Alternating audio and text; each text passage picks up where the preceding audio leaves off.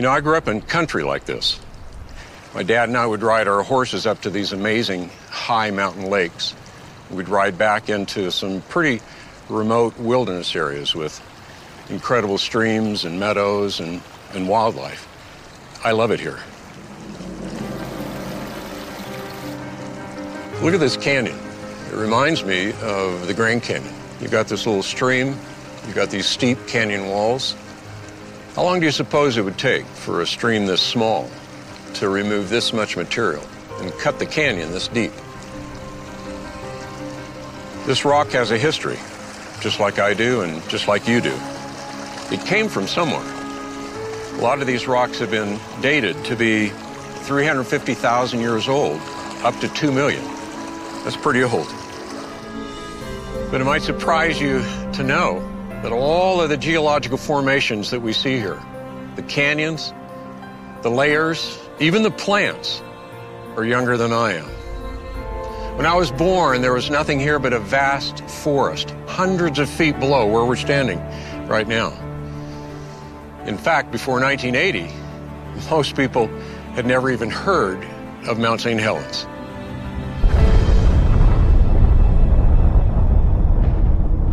It was in that year, on May the 18th, that molten rock created a steam blast with a force of 20 million tons of TNT. Avalanche debris and other flows from the eruption laid down all of those layers rapidly, up to 600 feet thick. A couple years later, there was some more volcanic activity that created a mud flow that cut out this entire canyon. It also cut through deep bedrock, all in a couple days. Isn't it amazing what a little bit of information from the past can do to help change your view of the present and the present world around you? There are a lot of assumptions made by a lot of people about the history of the earth around us. The question is, how do those assumptions affect how we view that history? But more importantly, how do they play into how we view science and the Bible? Did God create the world in a few days or billions of years? Is mankind descended from apes, or did God create us instantly in his image? Was there a global flood that destroyed the earth, or is that a myth? In other words, is Genesis history?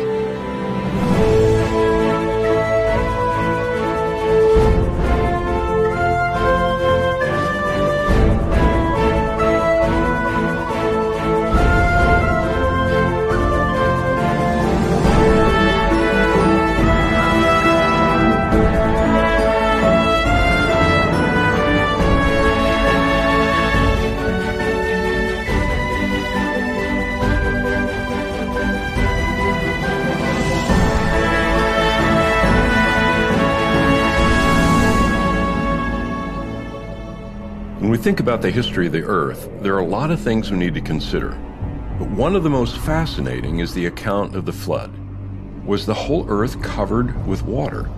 Genesis says the waters prevailed so mightily on the earth that all the high mountains under the whole heaven were covered.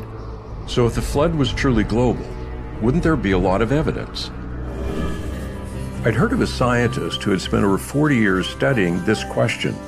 When I spoke to him, he said he had a great place where we could see evidence for the global flood.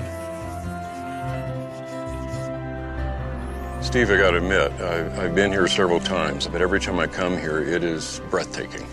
Besides being at home, Grand Canyon is my favorite place on Earth. Yeah. So, Steve, tell me, what do you see here? When we look at Grand Canyon, we see the inside story to the ground beneath our feet. And we kind of have a layer cake here, don't we, of strata that have been eroded for our benefit to see the inside structure of the Earth. These same layers are also in Colorado. We're also in Illinois, also in Pennsylvania. So when you say sedimentary strata, you're talking about the layers that we see? Yes. So the lowest layers are formed first. Those are sediment grains that were mixed, separated, and flowed in here from different directions and accumulated one on top of another.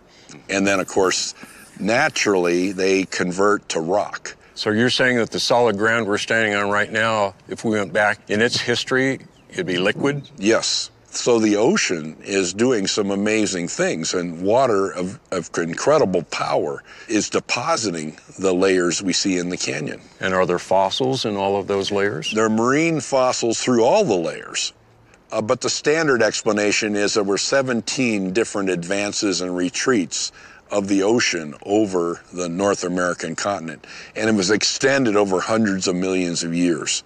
And what is the evidence that you see here that would say that doesn't seem to make sense? The 4,000 feet of flat-lying strata in the canyon are flat, and relative to one another, we look in between the strata layers and we don't see the passage of time in between layers. You mean erosion? Erosion, especially, and channeling on any great scale is not visible. And then we look at the strata themselves, and they provide evidence of rapid, very rapid sedimentation. Just minutes or hours is all that's needed to make layers. Well, tell me about the story of these layers. I mean, how did they get here? In the 600th year of Noah's life, on the second month, the 17th day of the month, the same day were all the fountains of the great deep broken up and the windows of heaven were opened. My understanding is the ocean floor upheaval occurred. Some type of magma or earthquake propelled the oceans over the continent. So that's why we get these marine fossils in these layers. Yes, and we have 6 months the waters prevailed upon the earth, another 7 months or so for the water to subside. The 4,000 feet of strata probably represents the early and middle part of the global flood right here in Grand Canyon. We have other strata locally in this Grand Canyon region. That's called the Grand Staircase. We have about 10,000 feet, 2 miles thickness of strata on top of the Grand Canyon. Higher than where we are. Higher than where we are. And that represents the later stages of the flood and the retreat of the floodwater. This surface was beveled by retreat of floodwaters. And as the flood retreated into the newly formed ocean basins, then the continents probably uplifted, and the ark, of course, was landed in the high country in the Middle East. Well, there's some people who say that that record is about a local flood. I believe it's a global flood, and all the high hills, or the whole heaven, were covered, a universal statement. But that mountains have risen since then, and we shouldn't measure the depth of the floodwaters by the present mountains of the earth, which are largely created during the flood and after the flood. Well, the fact that we have all of these layers would be unknown to us if we were standing on them, somewhere else, but they're known to us because they've been cut out. How did that happen? Well, it was the story that we all learned in grammar school. Okay, Colorado River, over tens of millions of years, cut the Grand Canyon. Most geologists have jettisoned that idea. It's hard to sustain a canyon like this for tens of millions of years. You can't imagine a canyon enduring that long with erosion. Is that because it would have eventually, the sides would have collapsed and broken down? Then how in the world do we get this all carved out? Well, there are lots of theories, and personally, I like the idea of catastrophic erosion by drainage of lakes. So after the flood, we have these large bodies of water, these lakes that are trapped. There's evidence of the big lake in the Painted Desert, a place called Hopi Buttes, about 500 cubic miles of water in this huge lake. And so the dam breaks, and all of that massive amount of water then is now pouring out and carving this. Yes, and how long would it take to erode Grand Canyon? Maybe weeks, but not millions of years. Time is not a magic wand that solves all the geologic problems of the world. Jettison that way of thinking about millions of years and then start thinking about catastrophic process like you've seen at Mount St. Helens, and that'll help you understand Grand Canyon. Everywhere we looked, Steve showed me evidence of the incredible power of moving water. It quickly laid down these enormous layers, then quickly eroded them away. Steve wanted to show me where the floodwaters first hit the continent, so he took me deeper into the canyon. Steve, when you said you were going to bring me to the bottom, you weren't kidding, were you? We're at the bottom, aren't we? So we're in this big side canyon to the main Grand Canyon, and we're looking at the granite basement rock, which is the core of the continent, if you will. And then we see the flat-lying strata on top of it. The boundary between the granite rock below and the Tapete sandstone above is this surface we call the Great Unconformity. Why does it appear to be such a stark line? I mean, it's clear. I think it's an erosional boundary of colossal scale. We're looking at something that shows the magnitude of flood flow over a surface. And is it just here? The Great Unconformity is continent-wide. I've seen it, I believe, in the Middle East. It's over in Europe. It's in Africa, and here it is under the North American continent. So we've got this layer. How thick is this layer? What goes up from here? Well, we have the Sauk mega sequence here, if you will, 1,000 feet of sandstone, shale, limestone that goes continent-wide. There are 4 other big sequence packages of strata that sit above it. Those are also very continuous like this. What we're seeing here is rather representative of the rest of the world. It makes one really question the notion that this all happened because of a small local flood. We're talking about something enormous. The power-moving water was beveling and pulverizing rock, depositing great thicknesses of layers and calling our minds to think about a global flood. The conventional story is entirely different, though.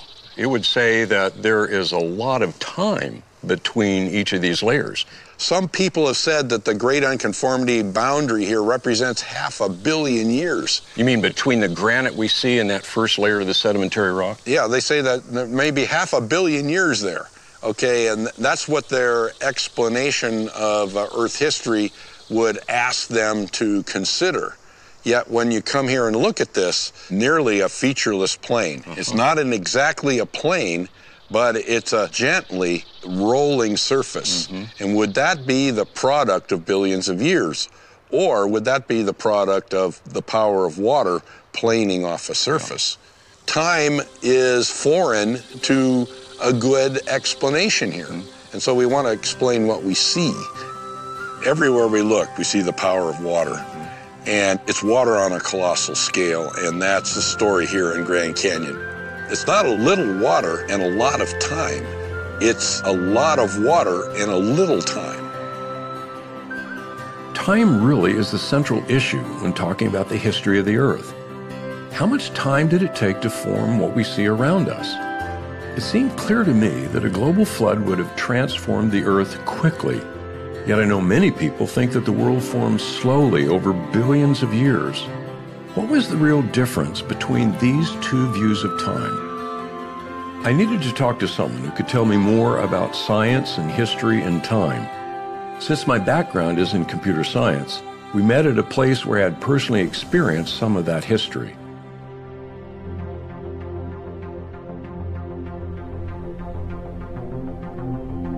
As we looked at the exhibit, I was reminded how much smaller and more powerful computers have become since I first started using them.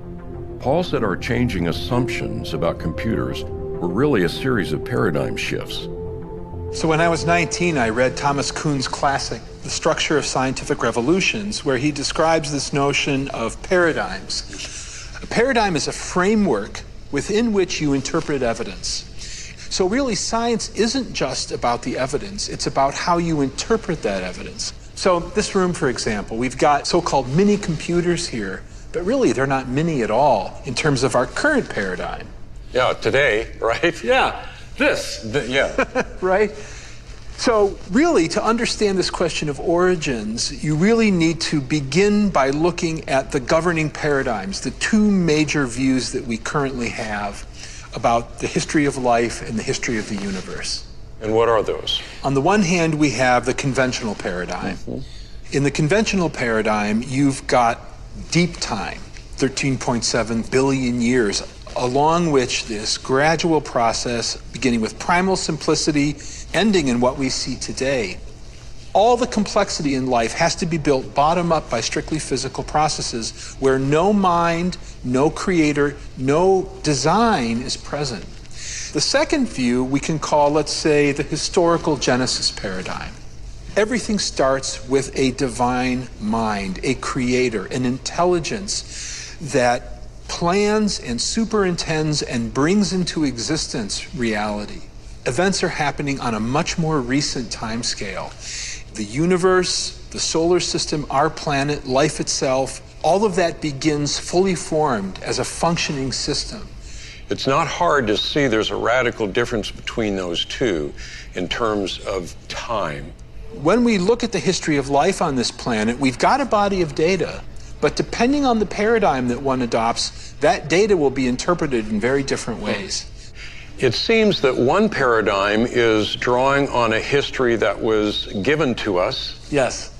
And another paradigm is constructing that history. Is that how you see that? We have a witness to those events, and that witness is telling us this is what happened, and we have to take that into consideration when we evaluate the data. Well, Paul, the reason this becomes serious is that we're not talking about a history of just boiling water at a certain temperature. You know, Right. We're talking about a history that deals with the origin of the universe. It deals with the origin of life, Yeah. the origin of humanity, the origin of sin and why there's evil in the world, the origin of the geological formations that we have around us, Yeah. the origin of language. I mean, this is history that is not minor. Yeah. This is dealing with major, major elements of humanity and where we are. Yeah, you're talking about the origin of literally everything.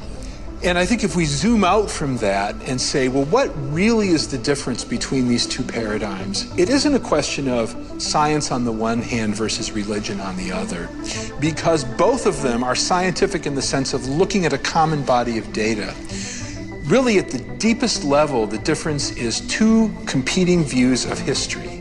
What is the true history of our cosmos? That does seem to be the real question. What is our true history? What actually happened? The conflict is not between two views of science, but between two competing views of history. Since Genesis was written in Hebrew, I wanted to talk to a Hebrew expert. What was actually in the original text?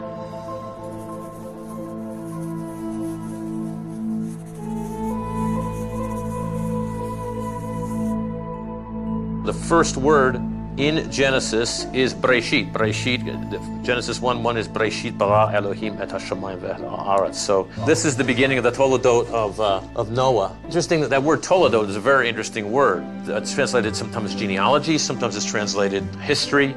And what follows then is the account of the flood. Steve, it seems that there is a lot of history in the Bible.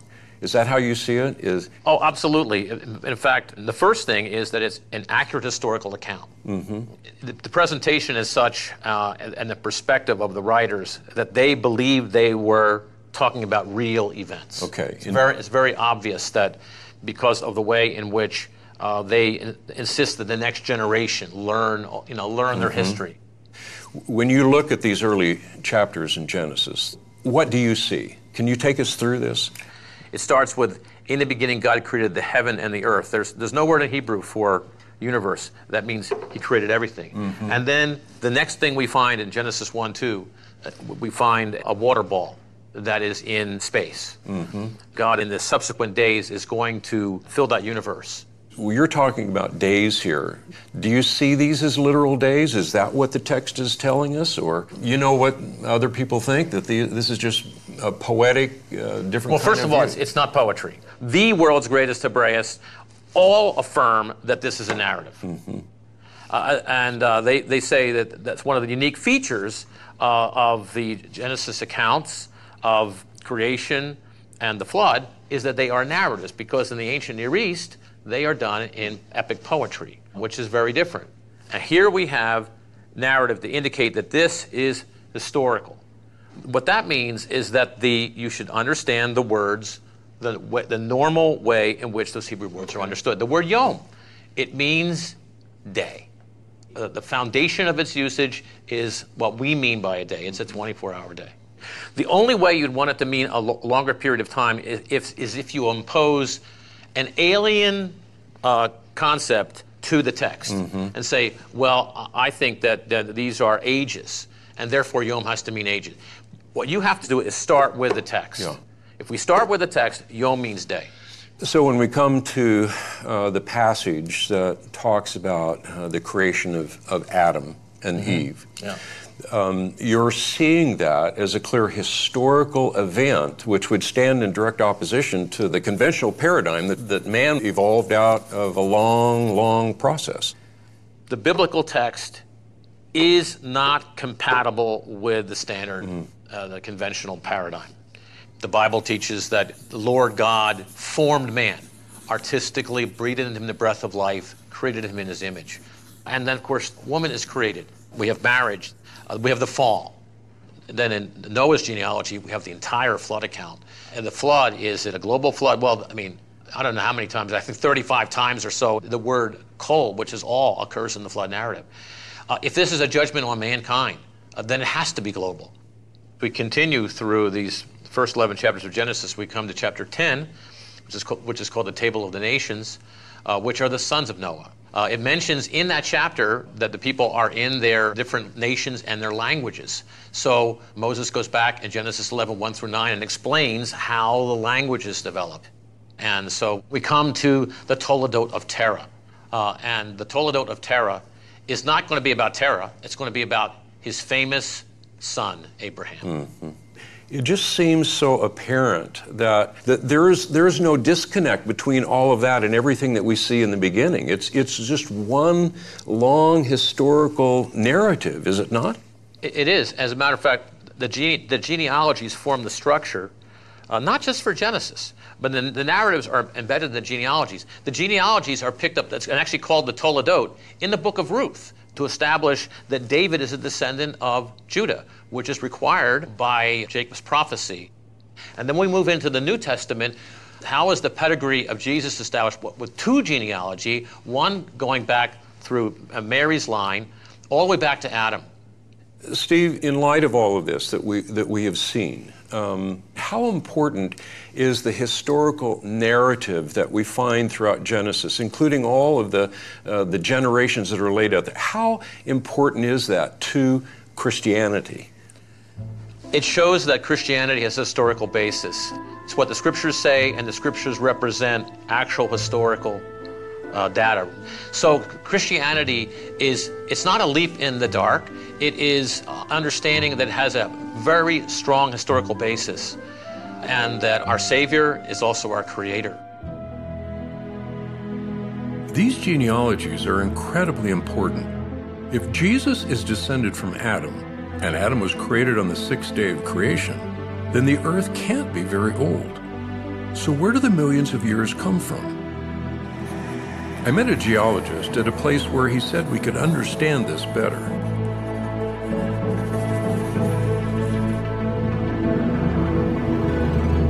You see the quietness, the expanse, nothing to disturb you. Yet you've got the reminder that it was explosive in the past. There was this volcano back here, the Cinder Cone volcano, and it belched out this lava flow that spilled out across this countryside. Just a huge amount of basalt, lava. Yeah, but it's actually small compared to the lava flows that we see in many places. And there's something like 1,000 of these volcanoes around here. And the little one behind us here, we call that a cinder cone volcano. You call that a little one? Yeah, well, it is. I mean, these volcanoes are small. Mount St. Helens, 1980, when it erupted, okay, the top 2,500 feet of the volcano blew off, but that was small compared to historical eruptions. We can go back a little bit further to the Great Yellowstone eruption, and some of the volcanic ash was down in Texas. It blew that far away. You think about lava flows in India, that you have an accumulation of up to 1,000 feet over an area a third of the size of the subcontinent of India. What we see in the present is really only minuscule by comparison to what we've seen in the past. And that's telling us something about the historic past. We can't use present-day rates of these processes to understand how quickly and how majestically, in terms of scale, the geological record accumulated. Well, that is the point that has brought me to you, because how do we determine the age of these rocks? Well, the important first thing is to recognise that this lava flow is, in a sense, an instant in time. It's an event. And when it's molten, you've got all the different elements that have come out of the volcano are all mixed up, and the rock starts to crystallise. Any of those atoms that are radioactive, they now start to accumulate what we call the daughter products, the decay products. Now, the point is that this rate of decay is so slow when we measure it in the present that, it takes millions of years for parent atoms to decay to daughter atoms. And so that's ultimately where the millions of years come from, the fact that the decay rates in the present are slow. But we would say that the present is not really the key to the past, because obviously the past holds some massive, massive catastrophic events that are not going on today. In fact, the Bible would say that the past is the key to the present. If you want to understand why the way the world is today, you've got to understand what happened in the past. So we've got lots of hints that geological processes haven't been at constant rates through time, and we have other hints that the decay rates may not have been constant. See, we've taken rock samples from a number of places, lots of samples in the Grand Canyon, each of these rock layers.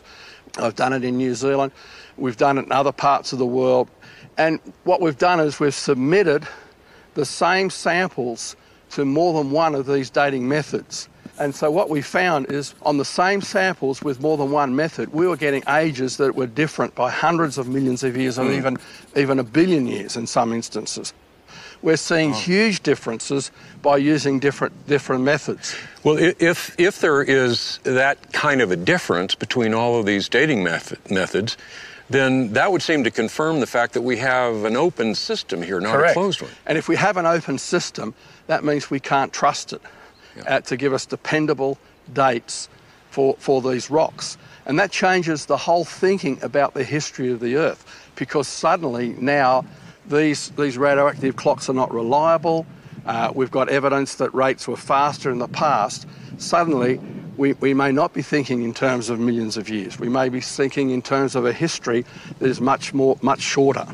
But you were saying that this kind of evidence is in the open literature now. Yes. Why is it not making an impact? Well, I've been asked that when I've spoken in university geology departments. And the answer is because there is a commitment to the millions of years.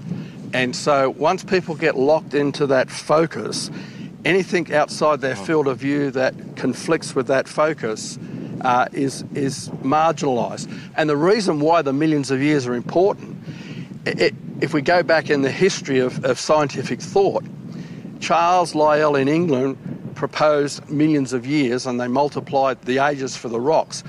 And that was the foundation on which Charles Darwin built. In fact, he read Charles Lyell's book and was convinced of the millions of years of geological evolution, so he could say, now, given enough time, what we don't see happening in the present, we might only see small changes in the present. Given millions of years, the small changes can add up to big changes.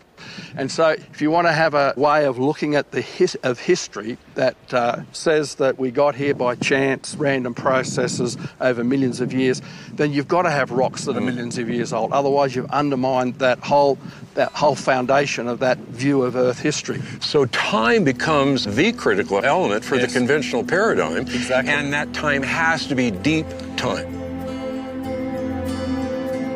Andrew said when you study the rock formations, they show evidence of a young Earth transformed by a global catastrophe. So he took me south to Sedona to see it for myself. The important thing to note is that this landscape is actually very stable. There was lots of erosion in the past to carve out this whole terrain, but those cliffs and the valley floor are very stable, which is why you've got the vegetation. Today, everything's much quieter. Today's processes are extremely slow, but they can't explain how we got this erosion, how we got these layers, how we got these cliffs. All right, so you wanted to come here because you see evidence of a young Earth because of what's here. What do you see? Yes, well, the first thing we notice is the extent of these layers. It's like a stack of pancakes. For example, the red unit that goes all the way across our field of view, that's the Schnebly Hill Formation. And above that, you can see the first white unit is the Coconino Sandstone. And above that, you've got the Toorawheep, and at the horizon, you've got the Kaibab Limestone, which is the rim rock of the Grand Canyon. And, you know, here we are, 70 more miles from the Grand Canyon, and these layers are still here. Yeah. It's almost hard to imagine the volume of material that represents. Yes, take the Coconino Sandstone. We can trace it from here, right across New Mexico, Colorado, right over towards Kansas and Oklahoma, or even in Texas. We're talking at least 200,000 square miles for this one rock unit that's consistent for mile after mile after mile. That's not the scale that we see today with localised sedimentation.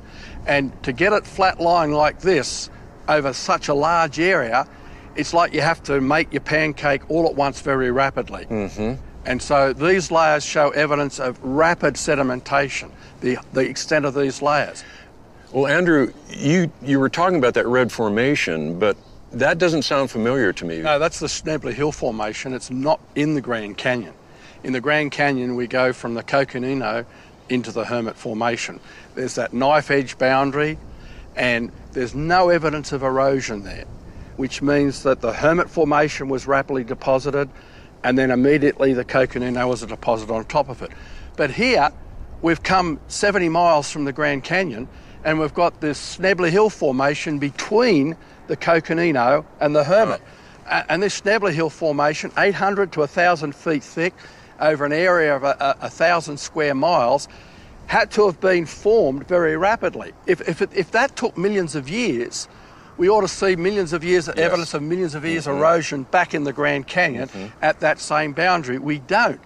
So that means that this Schnebly Hill Formation in this area had to form in a matter of hours. So it tells you that not only is there a lack of erosion, but there's no time between those boundaries. So the whole sequence of layers was very rapidly deposited. So we have this large extent of layers. We have the lack of erosion between the layers. What other evidence do you see? Well, if we look closely, for example, at the Coconino Sandstone, we see the bedding, that there's bands within it that are sloping. We call those cross beds. What they indicate is that you had underwater sand waves were moving along. The comparison is in a desert. It's important to recognise that there's a difference in the angle in a desert dune. It's usually 30 to 34 degrees of these sloping beds. Underwater, it's usually 25 degrees or less. And Dr. John Whitmore has combed the hills around here with his students, hundreds and hundreds of measurements of these cross beds. And they all come in the range of 15 to 25 degrees. So it was underwater deposition. And so these layers are accumulating in hours, weeks, and within months, you've got this whole stack of pancake layers over such wide areas. So it isn't a difference in believing in those layers that exist. Not at all. It's the difference of time, isn't it? Correct. It's not a question of science versus the Bible. When we're talking about the flood paradigm and the conventional paradigm, we're actually talking about two different views of Earth history. Those views really are different. Of course, I grew up being taught the conventional view with its long ages and slow, uniform changes. But what was the history of the world according to Genesis?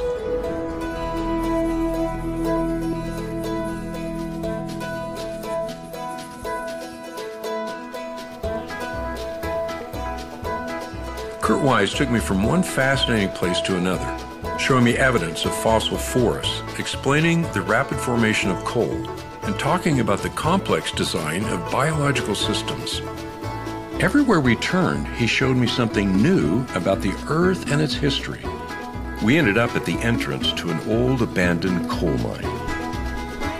This is leftover remains of the Dayton Coal and Iron Company, built about 110 years ago. Well, what's amazing is if you didn't know that history and if you looked at these rocks, you would think they were very ancient. In fact, if we were in Greece, we might think they're thousands of years old. It's hard to tell just looking at the structure itself. Well, Kurt, then I need for you to do something because I know that The conventional paradigm looks back in Earth history, and it's a straight line. A lot of uniform processes and so forth. But the Genesis history is telling us that it's not that uniform. Yeah, that's a good point. In 2 Peter chapter 3, it talks about people in the latter days saying, where's the promise of this coming? For all things continue as they were from the beginning of the creation. That concept that what you see in the present, what's happening right now, what's happening in the creek down below, what is happening in every place on the earth, is the way it's always been. It's always been for all of Earth history. The passage goes on to say, for this they are willingly ignorant. They're not just ignorant of these truths, they're purposely rejecting these truths. And it lists the creation and the flood. These are apparently events, according to the Bible, that aren't like the present. Right. And the neat thing is, that's what we see here. That cliff isn't actually in place. That cliff, it belongs about 1,000 feet up. It's slid down to its current location. That's a pretty big boulder. That's huge. That's okay, massive. Now what kind of process in the present slides blocks that big down? This thing continues for a mile.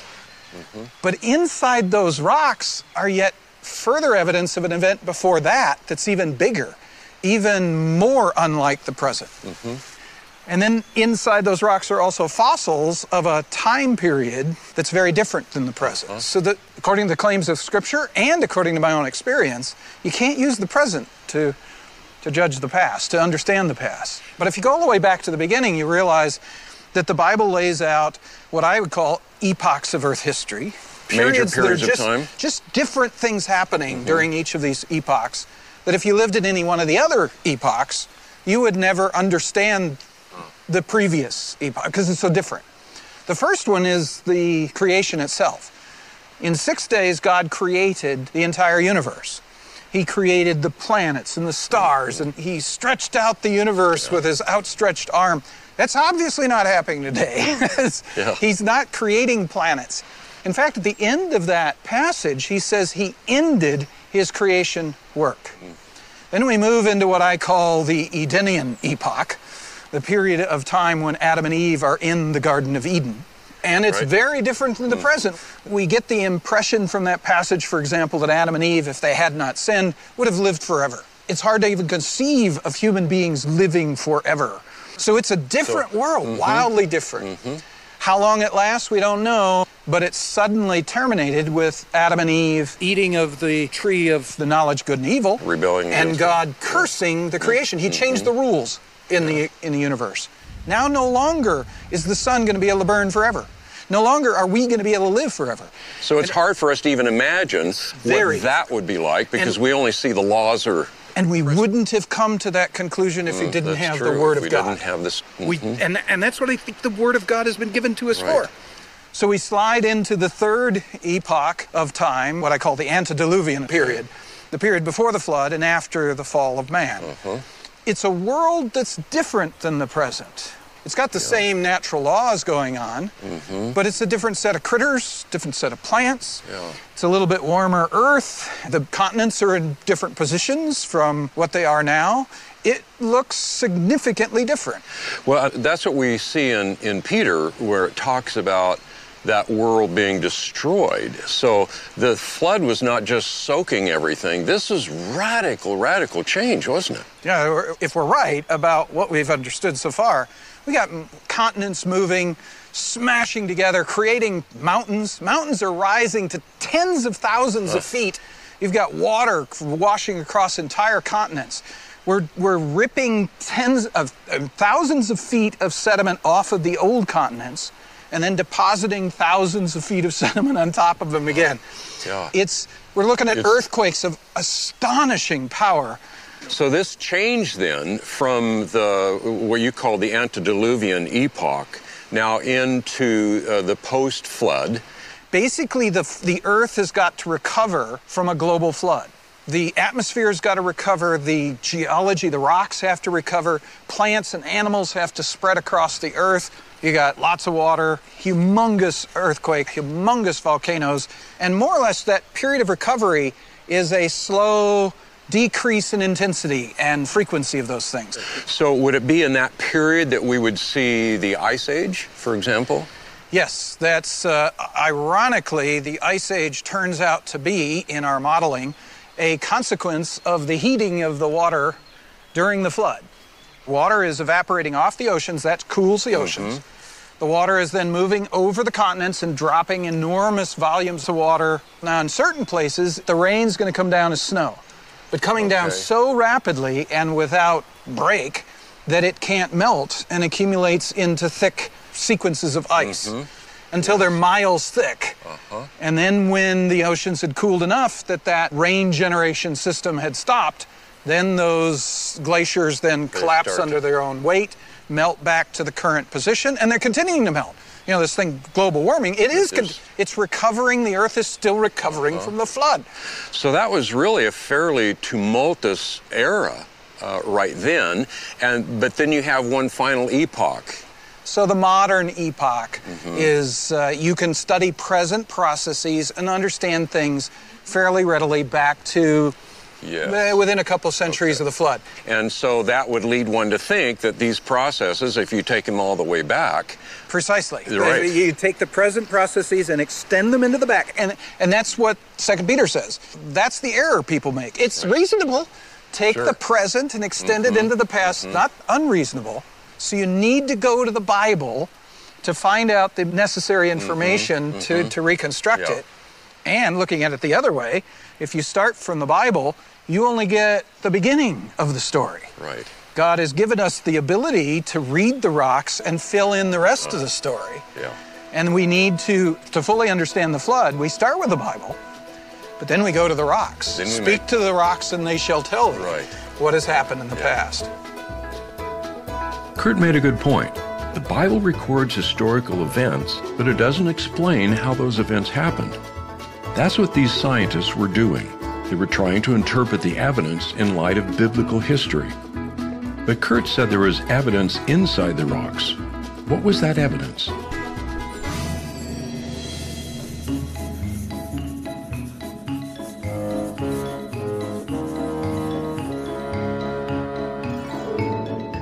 I love coming to natural history museums. For me, as a paleontologist, it's like the chance to go to a zoo. It's all the animals that used to live before the flood. It's like a chance to step back in time. It is like a zoo, except they're not alive. And they don't smell, so that's pretty good. And the Natural History Museum isn't just about telling us what was there. It's also trying to give us a storyline, right? And we've got two possibilities. We've got these two paradigms between a naturalistic view and a biblical view. And all the natural history museums in the country, most of them around the world, all give you just one of those views, only giving you the naturalistic, old Earth view of the world. But these same data, this dinosaur, is able to be understood in an alternate paradigm. So when I'm thinking about these types of creatures, I'm thinking about a world that's right before the flood. I mean, this is a real picture of a violent world. That's why God said, behold, the end of all flesh. It wasn't just mankind. Man and all of the animals over which we rule are judged at the time of the flood. Well, Marcus, can you kind of give us an overall picture of the fossils and how all this stuff fits together? Yeah, fossils tend to be found in distinct layers where there are very, very large numbers that have been destroyed, untold billions. And so every time we see a layer of rock that's this thick, we're thinking about an event that probably took minutes to make, not thousands of years, minutes for just this one package of rock, sometimes even seconds, where these pulses of water from the flood are moving over the continents, grabbing ecosystems or dragging marine ones up from deeper in the ocean and pulling them onto land. And as one gets deposited and the waves come back, they start pulling and piling additional stuff on top of that. And it's a graveyard on top of a graveyard on top of a graveyard. It's the sort of thing that speaks to catastrophe, not the sort of thing where the fossil record is gradually accumulating bone by bone, shell by shell, little by little, over untold eons of time. So you're saying that we have these marine fossils all over, even on mountains? Yeah. You know, further back over in the museum, they've got sections with things like mosasaurs, these big swimming reptiles. Mosasaurs are globally distributed, and they're distributed on continents. So looking at these things, you're saying, what is it that has the power? What is it that has the capacity to take the marine world and throw it on top of the continents in such a violent and destructive manner? And the flood makes perfect sense for this. When we were in the Grand Canyon, we saw that great unconformity. Yeah. And there were no fossils to speak of really below that. And then all of a sudden we start getting a lot. What does that say to you as a paleontologist? Well, the great unconformity is telling me that there's some sort of massive erosion and shearing that's happening across the continent.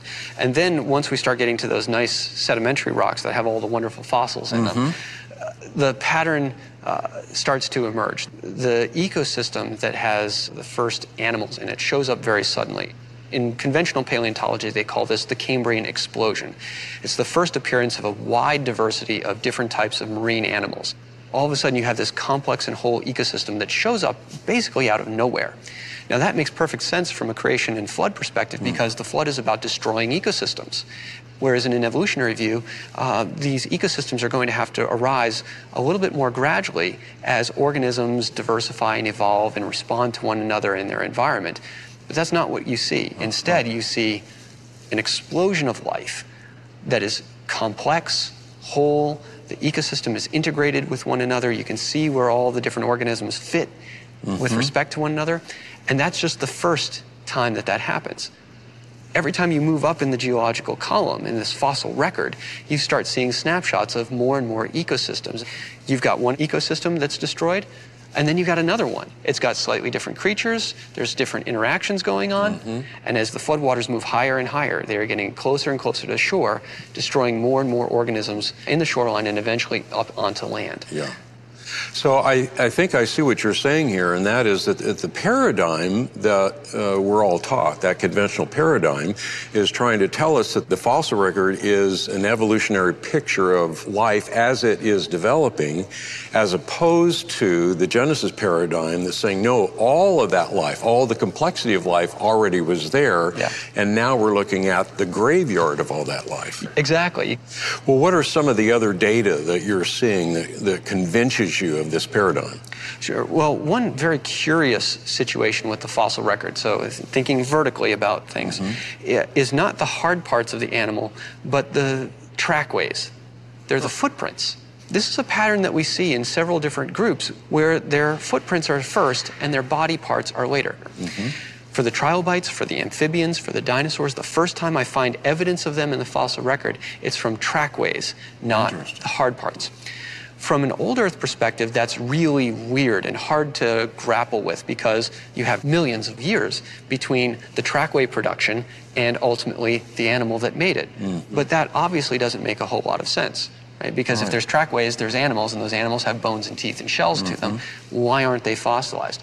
Instead, the pattern is telling us something different. There's no time between when somebody leaves a track and when somebody gets buried.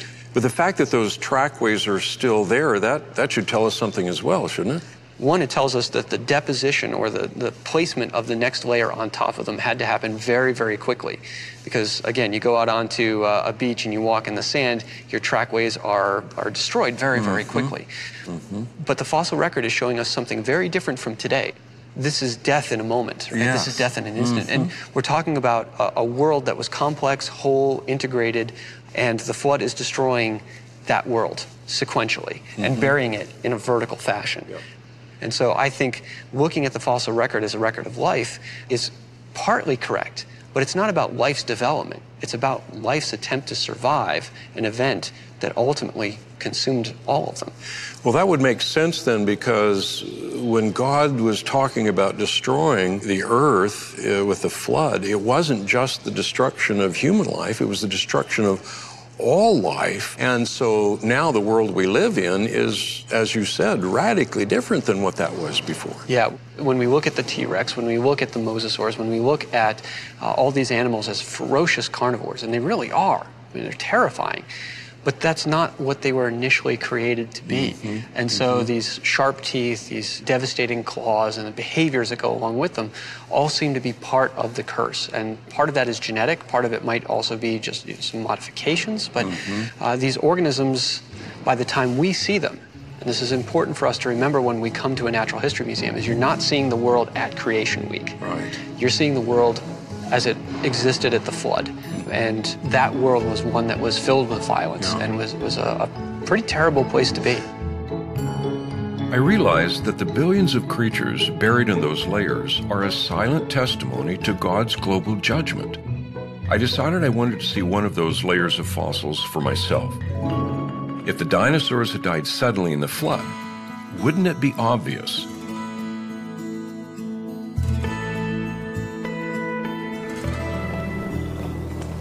What we're dealing with here, this is in the Lance Formation. This is a Upper Cretaceous sedimentary deposit. And what we have here is what's called a bone bed. It's an accumulation of bones that's about 1 meter thick, a little less than 1 meter. And in this meter, we find the bones present as a graded bed with little bones at the top and bigger bones at the bottom. And you can see here, looks like Kerline is working on another vertebra here. This is a cervical vertebra of a duck-billed dinosaur. This is where the spinal cord goes, right there.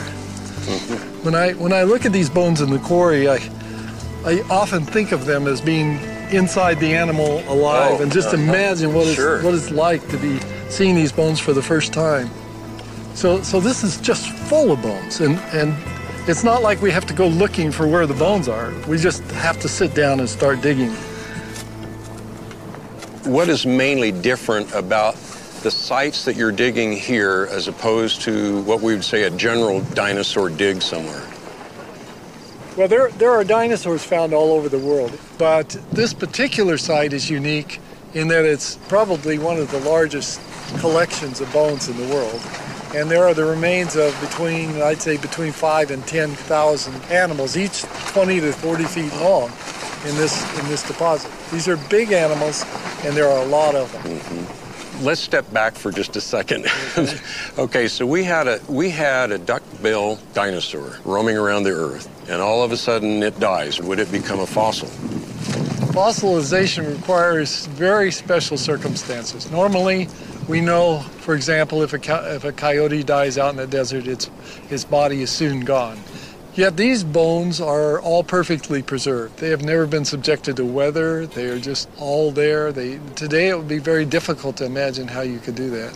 To some extent, we would really say that to find a fossil is rare. Even though we have many, many fossils, in terms of things that die, it's rare if they become fossilized. It is rare. It requires special circumstances, not the least of which is rapid burial. These animals had to die, and then their carcasses had to have time to rot. So we're talking days or weeks or months, during which time the bones and tissues were either eaten away or rotted away. And then the bones that remained were deposited instantaneously in this environment, because they're in a graded bed with big bones at the bottom and little bones at the top. And you can see that here. The big bones are all down at the bottom. And when they start digging up here, they start to find smaller bones. So that condition requires a sorting process that can only take place during a catastrophic emplacement. So when we look at the dinosaur fossils, rather than looking at them from the standpoint of we have early dinosaurs, then middle dinosaurs, and later dinosaurs, you're looking at from the perspective that all those dinosaurs were in existence. They were all living, and then there was this huge catastrophe that brought them to an end. The dinosaurs are already dinosaurs when they first appear. They look just like anyone would think a dinosaur looked. And this is an enigma for those who believe in the evolution of the dinosaurs. But we hear a lot about transitional forms. What's the real story there? Scientists have been able to lay out some forms they think are transitional. And some of them are very interesting, some even challenging. But they are the exceptions to the rule. The rule is there are no transitional fossils. And what we find in the fossil record, and contra to Darwin's hopes, this is the rule, is that a form exists in the fossil record, it basically stays unchanged, and it disappears from the fossil record without having been changed. That's got to mean something besides evolution, because we don't ever see changes from this form into this form in the rocks themselves. So it's coming from somewhere else. It's a paradigm that's being imposed on the data rather than the data providing the paradigm. So I think it's very easy for me to be a creationist just based on my understanding of the complexity of life forms. And when we look at the fossil record, we can see that complexity is all there from the beginning, and this begs the question of where did all this complexity come from?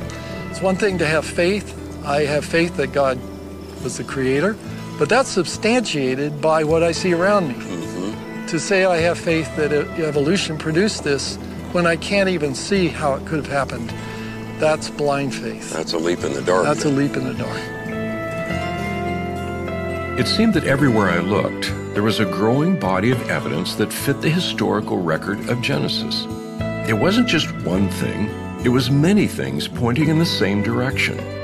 When I was with Art, he told me about some recent discoveries of material inside dinosaur bones. So I traveled to a lab in Arizona to talk to a scientist who is doing some of that research himself. This is a fragment of a Triceratops horn. When we pulled it out of the ground, it fragmented, and then, of course, we've had to continue to fragment it in order to do analysis of it. In 2012, the Creation Research Society sponsored Mark Armitage and I to go to the Hell Creek Formation in Montana, which is a very popular place for finding dinosaur bones, and we instead dug out a almost 4-foot-long Triceratops brow horn. Now, it's just in crumbled pieces now, so we can't really, put it together and show you a horn. But yeah, you have to recognize that pieces such as this, we have found tissue with cells. Oh, that's amazing. And potentially proteins such as collagen. It's so difficult to understand how you could have this material still in a dinosaur fossil that is supposed to be 65, 75, 80 million years of age, because tissue, cells, proteins break down. They're not concrete, they don't just exist for eons of time, they break down. And in fact, they tend to break down fairly quickly depending upon the conditions. And certainly in Hell Creek, the conditions would be warm up, cool down, warm up, cool down. And any biochemist can tell you that is the fastest way to destroy material. It's difficult enough to envision it surviving for 4,000 or 5,000 years, but 60 million years, 70 million years, see, that really becomes very difficult to make any kind of biochemical basis for how it could have survived. Okay, so once you find a sample like this, what do you do next? So what we do is we soak the fossil material in a solution called EDTA. And what you'll have after you dissolve the fossil is the tissue will be remaining because the EDTA won't dissolve the tissue. So then I'll bring this over to what we call a dissection microscope. This is, in essence, dissolved Triceratops horn magnified. And so you can see what it looks like, just kind of little pieces of rock. Well, Kevin, what did you find then when you were looking at the sample and you actually found some tissue? Okay, here's what we found. This is actually Triceratops tissue. It's stretchable, it's pliable, it's not an impression of the soft parts of the dinosaur. This is truly soft, it is squishy, it is stretchable, it is tissue. That blows your mind, huh? Absolutely. And if you look at them then at a closer magnification, what we see then, this is using scanning electron microscopy, you see the extreme detail of the cells. See, in that picture, and this picture, and particularly look at this picture, we would not begin to expect to see such enormous and elaborate detail. I mean, these structures are incredibly small. This is our 20 micron bar here. See how small these structures are, still intact. It would take very little to break those. So at best, you would expect that all that would have broken off and been long gone. So that has to have shaken up the scientific community. What's been the response of all of this? The initial response, when Dr. Schweitzer first published her work, which is what became very popularized in 2005, it generated a lot of response. And so initially, some of the reaction was rejection. Oh, it's contamination. That's not really dinosaur. It's bacteria, because bacteria can look kind of strange sometimes. So you had a lot of proposals of what it could be. And to her credit, Dr. Schweitzer did more work. They began to find protein. You break open some of these cells. You look at the matrix these cells are attached to, and they're protein. Okay, so once that is understood, yes, then what happens? Now this is shaking it up, I guess. That becomes part of the controversy, because clearly you're now faced with how could you explain the survival of this, the pristine survival of this, not only for so long, but in very unpristine conditions. And so then the controversy has been, how do you explain it? And if you read some of the literature, there's almost like desperation because they recognized what the implications of this could be. Now, some people would claim, well, it means nothing because we know how old they are, and therefore it just means it survived somehow, big deal. But how do you know how old they are? Well, you use methods, supposed methods of dating. Well, this is a method of dating. The tissue itself can't be discounted as part of a method of dating. So why do you say that doesn't count, but this does count? Well, it's all the paradigm drives your conclusions. The paradigm is it has to be old. Therefore, methods that give us an old fossil are what we choose. Something that doesn't give us an old fossil, like tissue, we have to reject or explain away. At least to me, and of course I'm not a microbiologist, but I think most people would say, well, that just seems reasonable to think that maybe these are not that old. Clearly, this is in violation of the dating process. It challenges the entire dating process. If the fossils of dinosaurs have been dated incorrectly, which I would say this is clear evidence they have, then it's very likely the fossils of any organism have been dated incorrectly, and therefore then the geologic ages themselves are incorrect. What you're saying is that if you pull out the notion of a long period of time, you're pulling out a major foundation for the conventional paradigm. Absolutely. In fact, time is the critical component for evolution.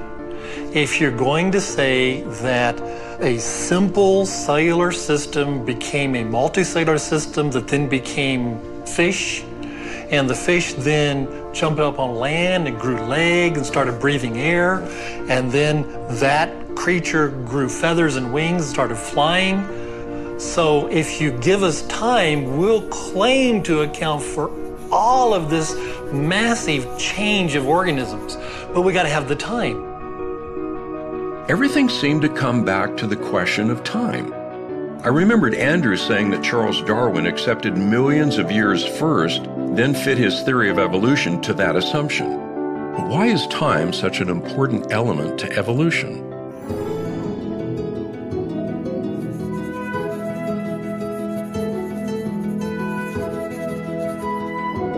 Rob Carter is a marine biologist, so he took me scuba diving to get a glimpse of a world most people don't see.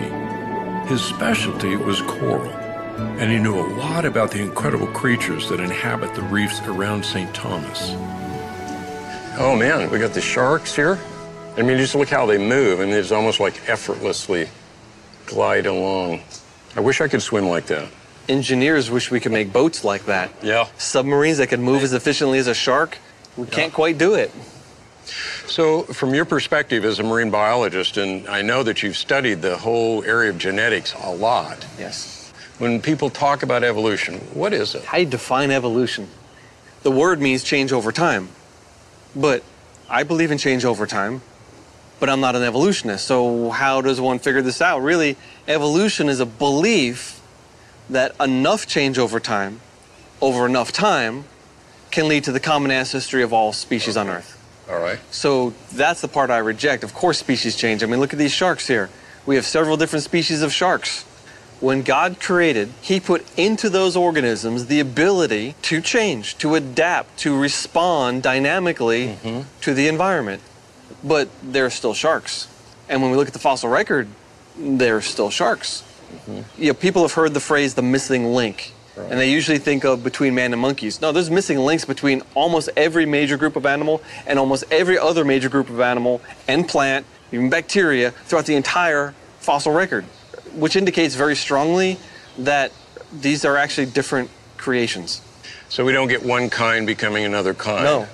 Evolutionary theory requires that small, random changes can explain everything we see. But it can't. And why can't it? Because life is so complex that small changes can't explain it. Just like you can't take a computer operating system and look at it and say, oh yeah, this is built up one digit at a time over any length of time. No, it took an intelligent person to sit down and put it together. Well, I can guarantee you, as one who was in that world, that if anyone in the area of computer science were to say, if we just randomly change some things in this operating system, it'll get better. I mean, no one would agree with that. No, we're not going to get the shark to evolve into a bird. That the number of changes and the types of changes are not something that you can do one change at a time. This is a sea urchin. It looks spiny. Yeah, it's pointy. You got to be careful. Am I going to get stuck if I touch it? No. He's pointy, but... Oh my goodness, they're moving. Yes, they're moving. And in between the spines are little tube feet, especially on the bottom. Oh, look at that movement. So he walks with his spines, but he's little tube feet in here, and that's what he uses to grab onto things. But looking carefully, there's 1, 2, 3, 4, 5, 6, 7. There are actually 10 radial parts to this animal. Actually, the starfish is his cousin. Are you serious? You can't be serious. Absolutely. The starfish here is also an echinoderm, but notice he has 5-fold symmetry instead of 10. Yeah? This starfish does. On the bottom, look. We see the spines, we see the tube feet. His mouth is in the center there. So there is some similarity here, even though externally it looks a lot different. A lot different. Actually, you want to see something that looks a lot different? Sure. Which is a cousin to the starfish and the sea urchin? All right. It almost looks like a rock. Yes. I gotta be careful. He's squirting on me. This is a sea cucumber. He has spines. He has tube feet. Oh my goodness. You would never know it until you studied really hard that this also is an echinoderm.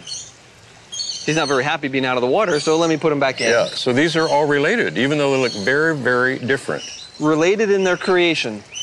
Not in an evolutionary sense, but our creator took this phylum of life, the echinoderms, and created this and this and this on a similar pattern. And that's what we see across the entire realm of life, similarities and differences. So what makes them different?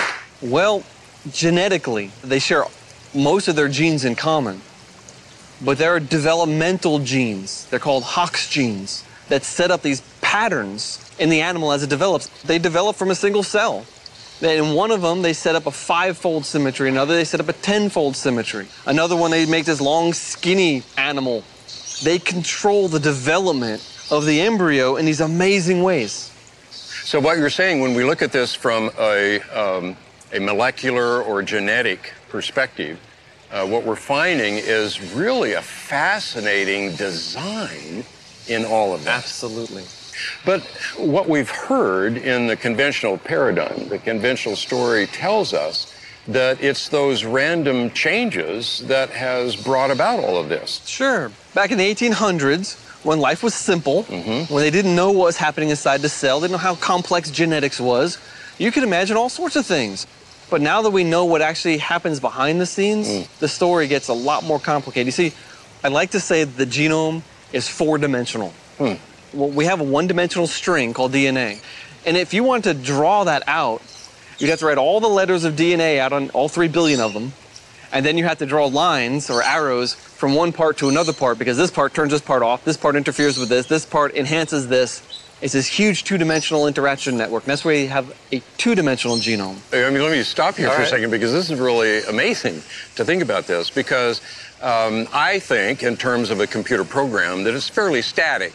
I mean, the instructions are there, but you're talking about a program that is reprogramming itself. It's modifying its own instructions. Oh, wait till I get to the 4th dimension.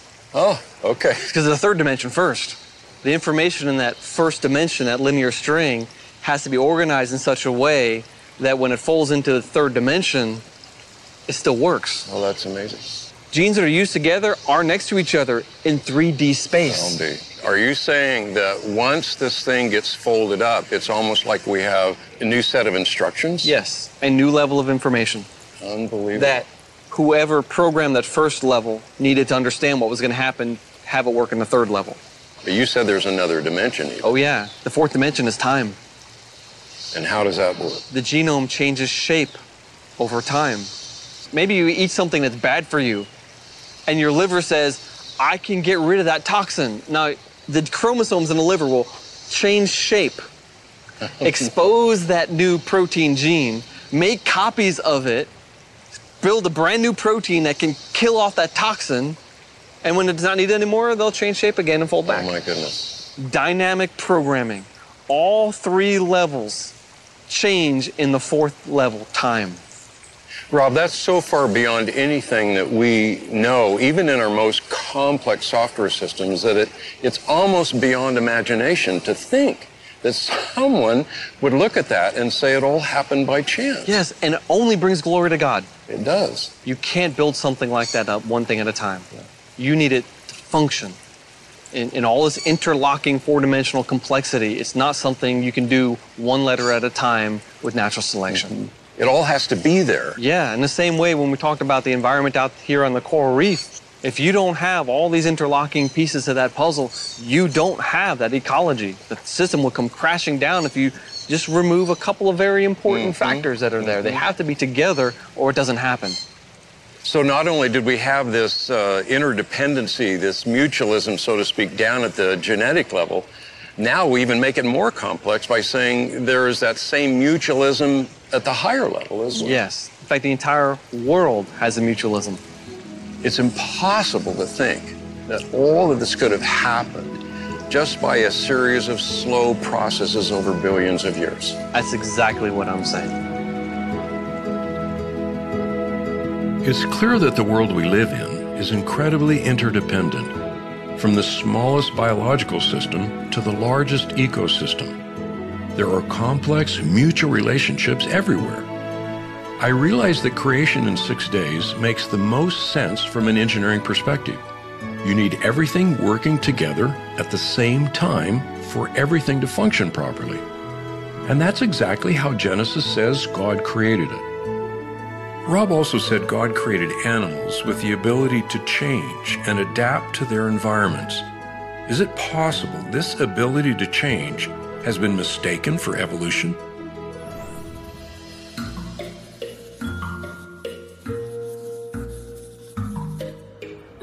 As Todd Wood and I walked through the zoo, we saw incredible beauty and amazing design wherever we looked. I noticed the great diversity between some animals as well as the remarkable similarity of others. As a biologist, what do you see when you see all of these creatures? Yeah, when I look at this, look at these lions specifically, I'm seeing cats myself. And all the other cats they have here at the zoo, they all have this underlying catness to them that's really apparent. It's really apparent when they start playing, right? You're seeing them playing with some sort of ball or something, and they're just like a cat. They look like a cat. You know, scientists would put that into a family called Felidae.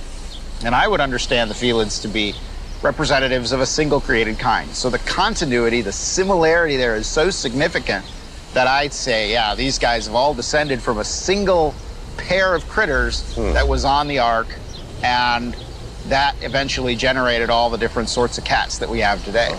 So rather than just a random accident, it appears as if all of these different species are coming from a really elaborate design. Oh, absolutely. And it's not just a design like God, designed and created the lion. It's God created something that could make a lion.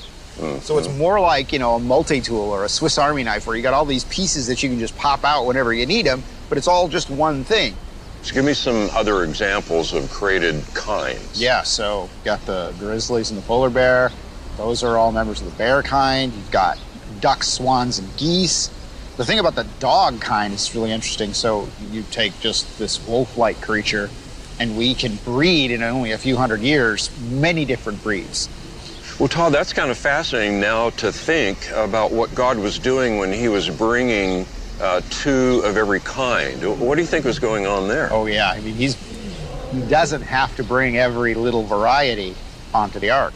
So when you actually do the calculations, and okay, so we don't know exactly how many created kinds there were on the ark, but maybe a couple thousand, and they're small. Most animals are quite small, so you have room to spare, literally room to spare. And all of that diversity that we have today is built into those two of every kind. Well, Todd, we're looking at the zebras, and they're all unique, and yet all of these creatures are just so much complexity and diversity. How does the standard story, the conventional paradigm, explain all of that?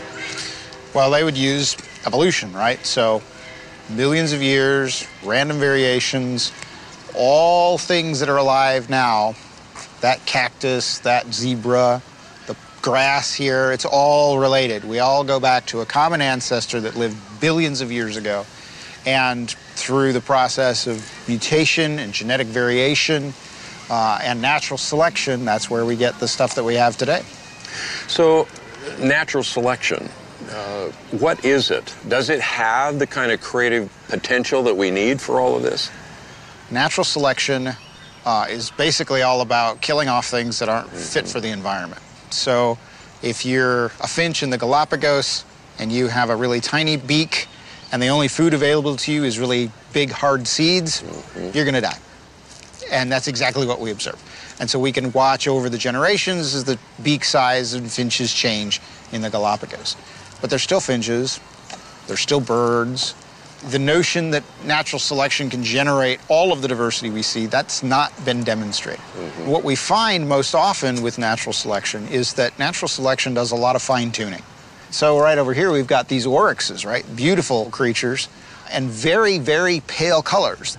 The wild range of the oryx is right on the southern end of the Sahara Desert. And so you can see, yeah, their coloration makes sense. If you get a really dark colored one, that's going to be really easy for predators to find. And so they end up being these really beautiful light colors. And that's an example of where selection would take a variation and turn it into an adaptation. And that brings us back to the notion that a really exquisite design in the beginning think so. Absolutely. Has provided these creatures with the ability to survive and to change for their benefit. Absolutely. So the ability to be able to change your coloration like that, to be able to fit an environment, that's got to be built into the system before it starts. Now, don't get me wrong. I mean, natural selection and random variation can do amazing things. I mean, it's pretty astonishing the kinds of changes that we can see, but we don't see one kind changing into another. All we see are variations that happen within a created kind. So there's a felid tree, which has all the cats on it. There's the canid tree, which has all the dogs on it. There's the ursid tree, which has all the bears on it. There's the equid tree with all the horses on it. Each individual created kind then has its own individual tree, so that you end up with something like an orchard or a forest. As a scientist, it seems what you're saying is that the Genesis paradigm answers all of this data better. Ultimately, I think it does, because it embraces both similarity and difference. Now, as we've already said, there's lots of questions that are still out there. But I'm pretty confident, given what our paradigm can explain, I'm very confident that those answers are going to be found. After we left the zebras, we made our way to the gorillas. Todd wanted to talk about the question of human evolution. Todd, we see it all the time, a new discovery, new skulls, new skeletons that supposedly solidify this whole link. Yeah. What do you see there? Absolutely. Well, I got some right here in my bag.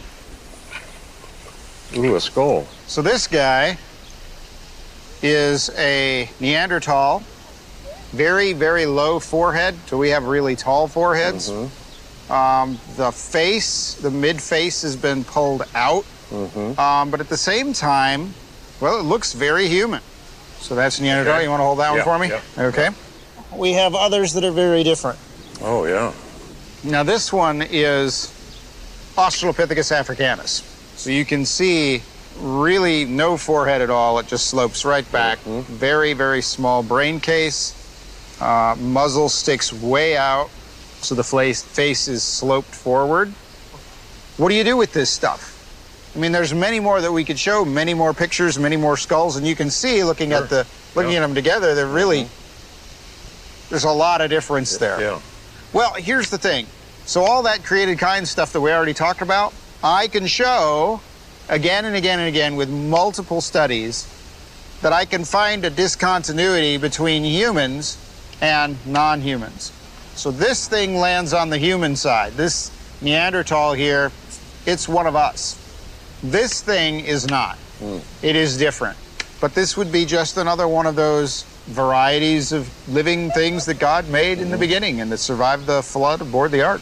So when we look at Neanderthal man, we're looking at a human, but it's a human that, just like we find in dogs, we have a lot of variety of dogs. We got a lot of variety of people. So even looking back here at the gorilla, we can see the obvious differences between us and him, not the least of which is that he's in there and we can go home when we're done. And so those differences are really huge, aren't they? Yeah, absolutely. The image of God entails this idea of being God's representative here on this earth. Part of that, then, is having dominion and having authority. Spiritual quality that we have, that we don't share with animals like that. It's obvious we're different from the rest of creation because we're made in God's image. We're the only ones to create zoos so we can see the beauty of God's animals. And we're unique in tracking time and wanting to know our own history. But where does our concept of time come from?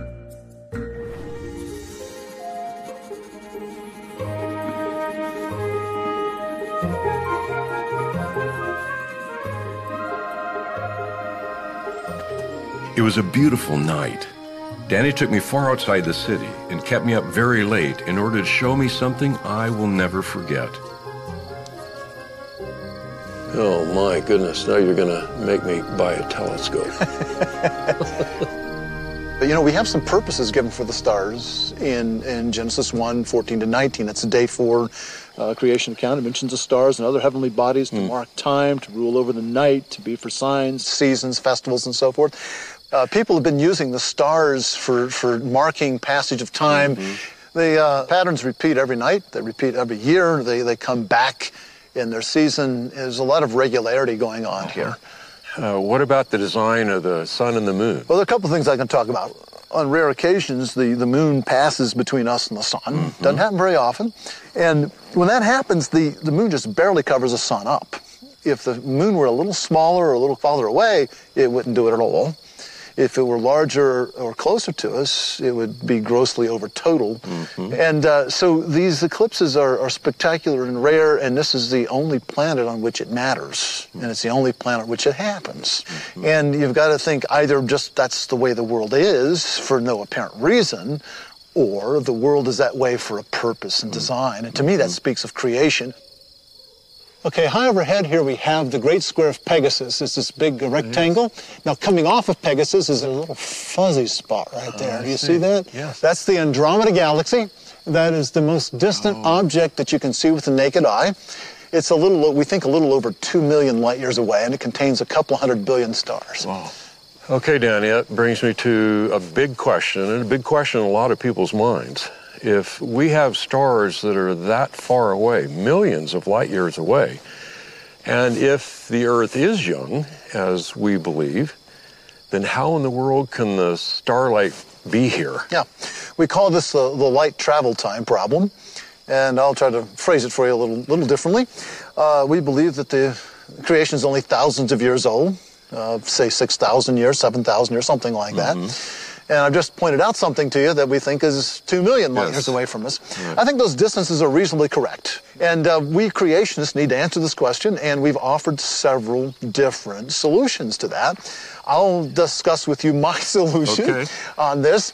Several things jump out at me in the creation account. One, there was a lot of process going on, very rapid process, but still process. If you look at the day 3 account, it talks about plants rising up out of the ground. It says, let the earth bring forth these plants, and the earth brought forth. I think if you would have been there, it would have looked like a time-lapse movie. Growth that might take normally decades taking place in a matter of minutes or hours at the most. Normal growth, abnormally fast. I believe you can interpret one day of creation in terms of another day. So I turn to the day 4 account. Not much information is given there, but I think God also rapidly made the stars and other astronomical bodies. And then in order for them to fulfill their function to be seen, he had to rapidly bring forth that light, just as he brought plants and matured them quickly. He had to bring that light here. I'm suggesting when we actually look at these objects, like the Andromeda Galaxy we saw a few minutes ago, we're looking at light that actually left that object. Yes. So I think there's a rapid maturing took place. Danny, are there some other things that you see that would point to a young universe? I think so. For instance, spiral galaxies. The Andromeda Galaxy we talked about is a spiral galaxy. Our own is. And the inside of the galaxies should spin faster than the outside of the galaxy. So after a few rotations, you ought to wind up or smear out those spiral patterns. They ought to disappear after a few rotations. Now, most astronomers think that spiral galaxies are 10 billion years old. So why do we still see spiral patterns? You shouldn't see those. And it's been long recognized as a problem. But also, if we look at the outer planets of the solar system, the gas giants, they all have rings. And we also know that these things are changing. They're wiping out. They've actually documented changes that have taken place within the ring system. You have all these gravitational tugs from the other satellites orbiting around. So these ring systems are fairly young. It doesn't prove the solar system is young, but it proves that these ring systems are young. And that's interesting. We've mentioned a lot of theories about the spirals and so forth. It brings us to what most people see as the big theory concerning cosmology and the universe, and that's the Big Bang. How do you see that? Is it holding up over time? I don't think so. I think it's getting some problems. So much so that more than a dozen years ago, I think in the New Scientist magazine, there was an open letter protesting the Big Bang Theory, and it's had hundreds of signatories since. And most of the people signing it are atheists. They're not even creationists. So this idea that the Big Bang model is universally accepted is not true. There are many people out there, well-known people, very famous physics and astronomy people, that have real problems with the Big Bang. And I don't see any way that you can reconcile Big Bang with the Bible, though a lot of people seem to think that you can. I think the temptation they have there is to try to interpret Scripture in terms of the current cosmological thinking. That's nothing new. That's happened before, as it's turned out, with disastrous results. So I think when you look at the history of science, the way we've discarded theories over time, you've had theories that were supposedly beyond dispute, and then later on discarded. When you see that lesson from history and then you want to wed Genesis, you want to interpret Genesis in terms of the ruling paradigm, I think you need to be very careful. I realized Danny was reorienting our perspective. We need to interpret the universe in terms of Genesis, not the other way around. And Genesis tells us that God created the sun, moon, and stars to be a magnificent clock to track the passage of time. Even the ancients built towers to follow the stars. But what does Genesis say about those people and the languages they spoke?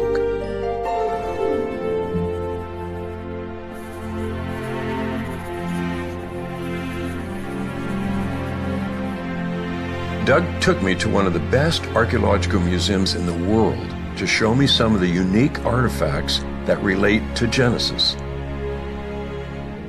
Well, the events of the Bible are unfolded in the ancient Near East. So all of these lands are extremely important to understanding how and what took place in the biblical text. So this picks up these events we've been looking at in Genesis, from creation and the flood, and now we're to the dispersion of mankind out of Noah and his family. Exactly. And the dispersion would have taken place somewhere in this mountain range to the northwest of Mesopotamia. And what we see in the biblical text in the narrative is that a number of people have migrated down to southern Mesopotamia, the land of Shinar, and moved toward the process of urbanization, city living. And that's the famous Tower of Babel. Absolutely. Do we know where that is? There are about 7 or 8 Babels, cities of Babel, in the ancient area of Mesopotamia. And so one at a time, I've studied all of those areas and found only one that meets all the criteria of the famous site of the Tower of Babel. And that is the site of Eridu, which is in southeastern Mesopotamia. We have signs of the expansion to the north, to the south, to the east, to the west, all the way as far as Egypt. And when you say evidence, that is the artifacts that we find in these archaeological digs? Exactly. There's an enormous amount and very specific kinds of material culture that attest to this expansion of people that I'm connecting to the post-Babel dispersion. Here are the beveled rim bowls, these two, which is that Rimken brick that we see up there, and those two spouted jars. All of these diagnostic forms of pottery and material culture, they're found throughout the Near East. The Bible describes an event that's not just the confusion of language, but it's the dispersing of people far from that city. And because we see language or the written expression of language just pop up out of nowhere, and then different languages being represented through cuneiform script or through hieroglyphic script or other means. So you do not have a universal plan that's followed among all of the languages. You see great diversity in the forms of grammar from language to language, even in ancient languages.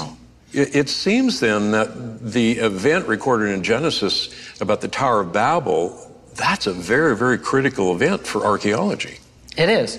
So all of this fits perfectly with what we would see as the biblical account of how languages took place. It's really the only way of explaining this. So the integrity of biblical history ultimately is justified by the expression of these languages. Now, most of us think today of a tower, the kinds of things we see in big cities, big straight walls. Is that what they were building? Well, essentially, it's a variation of a pyramid. And there were 4 sides to it and several stairways that would go up to the top. At Eridu, we have a temple that existed in 18 different phases. And in every phase, it grew in its size and its complexity. And that final temple, that final phase of the temple, it was abandoned immediately, right at the time of the late Uruk expansion. Catacorner to the temple was an absolutely enormous platform. Do you think that could be the foundation of the Tower of Babel? Absolutely, and I would suggest to you that this late Uruk expansion, where this technology began, was something that spread with the people. We find forms of these ziggurats all around the globe. We find them in China, we find them in India, we find them in various parts of the Americas. We find them all over. Well, obviously we have evidence here of civilization and people beginning to gather together in communities, even cities. Do we have any other evidence of that? Absolutely. We can move forward to the time of Abraham because we know that Abraham lived at the site of Ur, which was also in southern Mesopotamia, at the end of the 3rd millennium BC. That brings us to the end of Genesis chapter 11. Exactly. In fact, you see some pottery, some cuneiform tablets, all dating to the period of the 3rd dynasty of Ur. It's amazing just as we're sitting here thinking about that, thinking about Abraham and that this represents the culture and the civilization that he lived in. It's a great tie to that record in Genesis 4. It is fascinating, and it gives you a feeling of putting your hands around the events that go on in the biblical text. When I look back through history, I realized each of these cultures had been impacted by the events recorded in Genesis.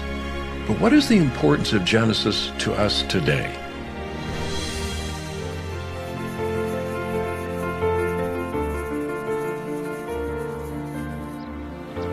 George Grant wanted to meet me at a garden near his home. He said it was a good reminder of where our history began.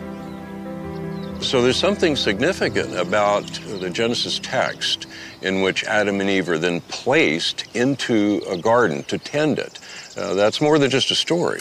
It's much more than just a story. One of the things that you see in Genesis chapter 1 is the structure for time. The universe is created for a 24-hour day. And so everything from the way our sleep cycles and the way our work cycles work all come from that definitive historical account there. When we get to Genesis chapter 2, we start to see the meaning and purpose of man. Of course, in Genesis chapter 3, we see the disruption of everything by the fall. The implications of an historical fall, an actual man and an actual woman who actually yielded to actual sin, have then implications all through the rest of the Bible. If you remove a literal Adam and Eve, that changes the whole shape of what history is and how history is remembered. Is that because when we pull an Adam and Eve out of a historical record, we can then pretty much make up what we think about man and marriage and even sexuality? Absolutely. The Apostle Paul understood the events of the early chapters of Genesis as formative, not only for our understanding of history, but for relationships between men and women and their children, the character and nature of marriage, rightness and wrongness in moral relations, including sexuality. All of that is assumed from those early chapters of Genesis, oftentimes quoting the passages verbatim. It seems that even Peter is taking that event of the flood, for example, as a historical event and laying it in the context of what he's pointing to, a judgment that will come. So even judgment is a part of understanding that historical record. You cut things off from history and you lose sight of the meaning of all of it. I think most Christians, when we talk about, for example, the life of Christ, those are understood to be historical accounts. Right. Why is it that when we look at the account in Genesis, that we have a tendency not to want to do that? We have a tendency not to do it because we're constantly exhorted to not see it that way. From the culture around us? The culture around us, from theologians, modern theologians who are trying to somehow, in their minds, fit the truths of Scripture with the so-called discoveries of science, which, if you know anything about the history of science, you know is an incredibly unreliable path. So we're constantly bombarded with this message that we have to adjust our view. But I think there are a lot of Christians who have a sense that the historicity of Genesis is just not that important to their Christianity.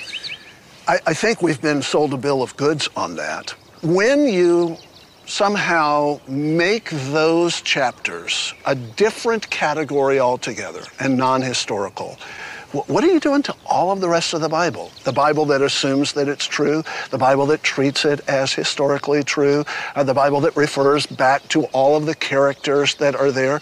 Does that then negate the whole of the Bible? Well, yes.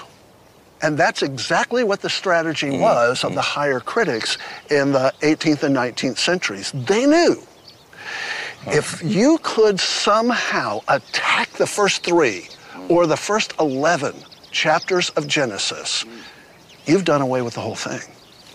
Well, George, all of this brings us back then to the notion that the history that's recorded in Genesis, or any true history at all, is critical for us in terms of understanding what's going on around us. Yeah, in fact, it reminds us of how important history is in anchoring all of the other human disciplines. It is history that helps to inform science so that science can begin its journey of discovery in the world. So what history does is it tells us what happened. Then what science attempts to do is it asks the question, well, how did it happen? And then it begins to explore the how, the mechanics, the structures that were present in those events. If you try and reverse that, if you try and make science saying what actually happened, then you wind up having a worldview that is constantly shifting where nothing is certain. And moral relativism is the necessary outcome. And God has given us that bedrock. He's given us that foundation in that historical record. He's given it to us in that historical record, going all the way back to Genesis chapter 1 and the garden. In the end, I suppose we always return home. And for me, home is Colorado. I always think more clearly when I'm out in the beauty of God's creation. We've been a lot of places and seen a lot of things, but considering everything together, it's clear that nothing in the world makes sense except in the light of Genesis.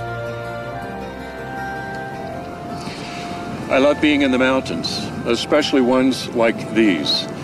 They help give us a good perspective, help us realize that we're small and finite and vulnerable. They humble us. And we need to be humbled because we have a tendency to base our ideas on our own small set of experiences. That's why the wisdom of the ages has told us over and over again to know history. Everything that we have done up to this point has looked at the evidence that shows us that the Word of God, the history that has been laid down for us in Genesis, is true. God created the world in 6 days. There is a real Adam, a real Eve. There is a real fall. There was a real flood that destroyed the world and produced all of this. It is glorious, but it represents the judgment of God. Everything supports what God has told us. Genesis is history, true history.